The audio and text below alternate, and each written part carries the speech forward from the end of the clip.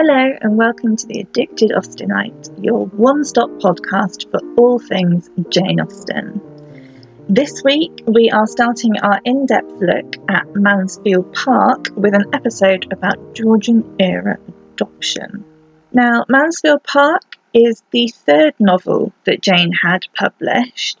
It wasn't the third novel that she'd written, but because we're doing this in order of publication, we're going Mansfield Park next. That said, Mansfield Park really does mark a different era, so to speak, in Jane's writing, because it's the first novel that she wrote after she had lived in Bath and had been moving around after her father's death, and she has that break from writing where she starts with the Watsons and then just sort of doesn't do a lot during those years. So it is a very unique novel in that perspective, and it's also a different topic a little from what Jane is usually used to. When she was thinking about writing Mansfield Park, we know that she wanted to write something a little bit more moralistic, possibly for the benefit of her sister Cassandra and a few family friends that were a bit outraged by earlier satires. But it is the only novel of its kind. Jane goes back to form with Emma later on, after Mansfield Park has been published. And the whole story of Mansfield Park kicks off with an adoption, so that is why we're looking at it today. At the beginning of the novel, it is agreed that Fanny Price, our heroine, will go and live with her wealthy relatives, the Bertrams. There is a bit of an argument about which of her two aunts should take her in, and Mrs. Norris saying, "Oh, I'll do it, but I don't have the money," and all that sort of thing. But in the end, 10-year-old Fanny goes off to Mansfield Park. I'm just going to pause here now for you to have a chance to laugh about the heroine being called Fanny. It is short for Frances, and was a common name during this time, but it is rather funny now. So I'm just going to pause and let you laugh, and then I'll carry on going, okay? Alright, that's your lot. Now back to the story. So Fanny is adopted out to her wealthier relatives, but why? Her parents are both still alive and well. Why would it be that she needs to be given to family members? And the answer is simply that her parents can't afford her. There are a lot of children in the Price household, and Fanny is the oldest girl out of those children, so it's decided that she should go. This was quite a common occurrence in Georgian England, being adopted by wealthy family members. It even happens to Jane's brother Edward, which may have been her inspiration for Mansfield Park, though the two stories are pretty different when you look at them side by side. First off, Edward was adopted by his relatives, the Knights, with the purpose of him becoming their heir. The Knights don't have any children of their own, so they need to adopt Edward from the Austens so that they could have an heir to their estate. In Mansfield Park with the Bertrams, they've already got 4 children, and they don't need an heir, and Fanny wouldn't have been an heir anyway, because she's a girl. So the reason that she's taken is to decrease the burden on her parents. Another big difference is that in real life with Edward Austen, he is completely integrated into the Knight family. He eventually takes their name and he does become their heir. He is adopted fully. He is a Knight. He is part of that family. With Fanny in Mansfield Park, there is this clear divide between her and the Bertram children, who are encouraged to look down on her and treat her differently because she is beneath them in social standing. Mrs. Norris, the aunt we mentioned earlier, she's actively talking to these children and saying, you must treat her differently, and she makes sure that Fanny knows all the time that she isn't the same as the others. She even gets sent back home, in inverted commas, as a punishment for not marrying Henry Crawford. And that really shows that they only ever saw her and thought of her as a visitor of sorts. It was like an extended vacation. The fact that she could go back home means that they never completely adopted her into that family. and they consider Mansfield Park as her home. So there is the possibility that Jane has taken Edward Austen's situation as inspiration for Mansfield Park. However, it is just as possible that she was exposed to similar, more specific examples in everyday life. That's not to say that she saw it every day and it was happening to like 1 in every 2 children, but it was quite common to an extent. It's kind of like 6 Degrees of Kevin Bacon. You'll know someone whose sister was adopted and that kind of stuff. So kind of common for the Georgian era, let's put it that way. In reality, with Edward Austen's situation, his story is more comparable to Frank Churchill in Emma than he is to Fanny Price in Mansfield Park. But it's Mansfield Park where the theme of adoption is more pertinent and more prominent in the story, so that's why we're doing it here instead of later on with Emma. So, as I was just discussing, Fanny is very much alienated by her adopted family, and it's her adopted status that sets her apart from the other characters in the novel and arguably allows her to become the heroine. She is never truly welcomed into the family except by Edmund, of course, who she later marries. I mean, yes, they're cousins, yes, it's a bit weird, but it happened sometimes back then, that's all I can say about it. But anyway, Fanny's exclusion from the core Bertram group allows her to stand back and watch everything subjectively. She is outside of the drama, and that is what makes the difference.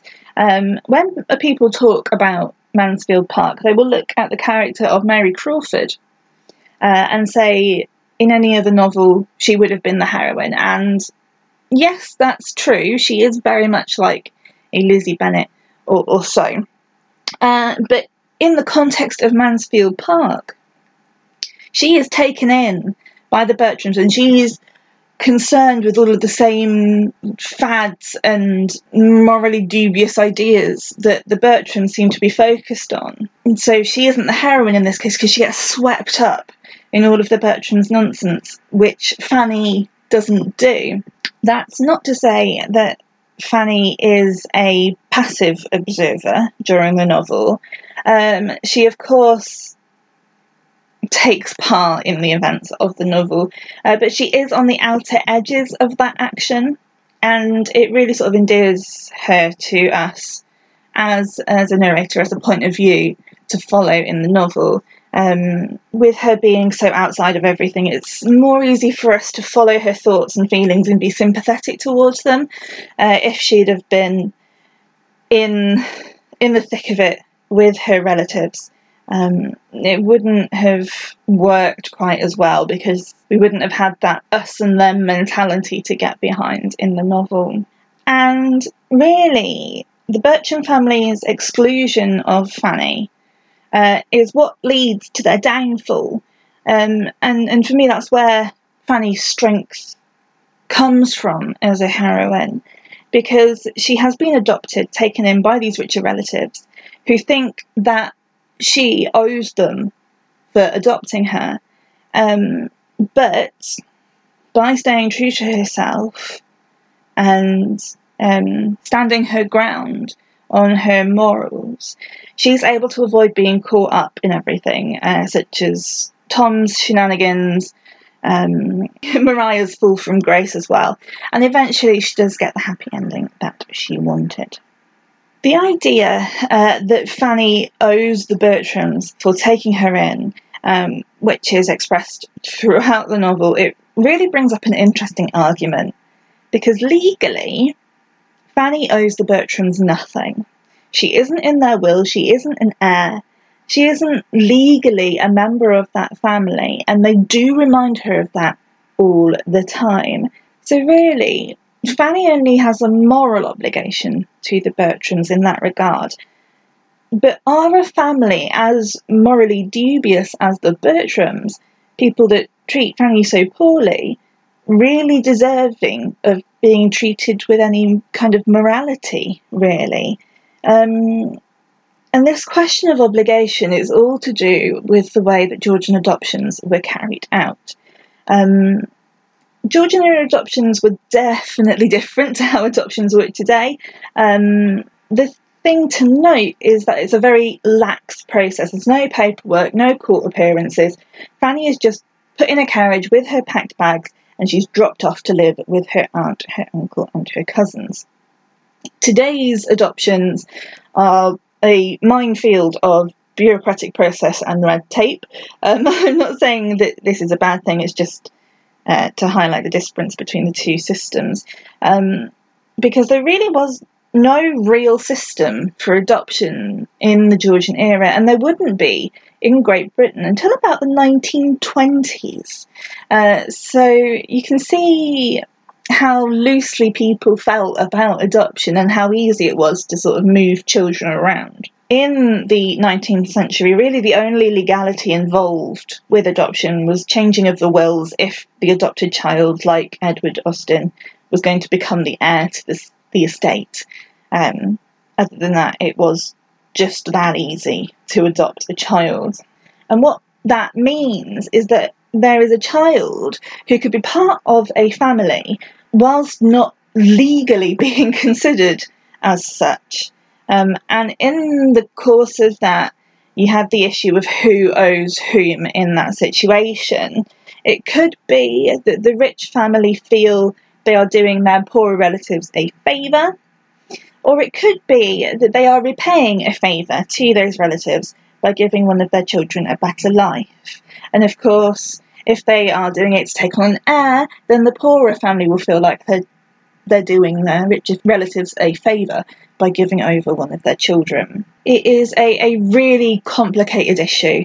It still is today, but I think Jane really handles it well in Mansfield Park, and it still resonates with us today because you see it all the time that there are children who are adopted into a family, but they still feel like they sit on the edges, on the fringes of the family, even if they are legally in that family with the same name and they are adopted completely. There's still that difference that some children will feel, and that is exactly what we see with Fanny in Mansfield Park. So to sum up, a lot of people find Mansfield Park is the dullest of Jane's novels. As I said, it is very, very different in terms of pacing and plot and heroine, really. And from reading Jane's letters, you'd think that she thought that too, that Mansfield Park maybe wasn't her strongest work. But that doesn't mean that it's not any good.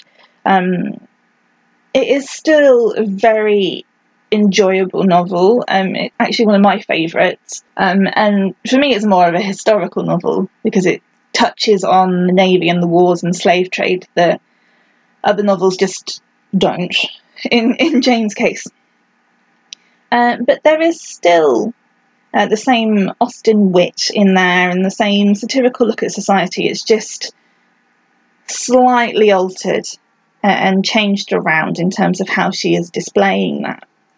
Really, for me, Mansfield Park is sort of the forerunner of the moralistic tales and the realistic stories that we get from the Brontes and Charles Dickens further along the line. They are, in my opinion anyway, they have very miserable stories that are set in, times of turmoil and crisis, and that's what the Victorians focused on. Bloody Victorians. But Mansfield Park sort of hints that that's the way that novels might be going, though it seems that society just wasn't quite ready for that kind of a novel at that time. Thank you so much for listening to this episode of The Addicted Austenite. I hope you've enjoyed it.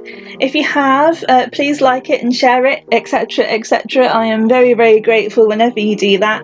And please leave a comment as well. I'd love to hear what you think. You can tweet me at Kath Price Author. You can find me on Facebook as Catherine Price Author, The Addicted Austenite. Also, tomorrow, Monday, if you're listening to this today, that will be the first episode of a word from our sponsor, so look out for that as well. Again, thank you so much for listening, and I will see you next week. And as always, happy reading. Your faithful servant, the author.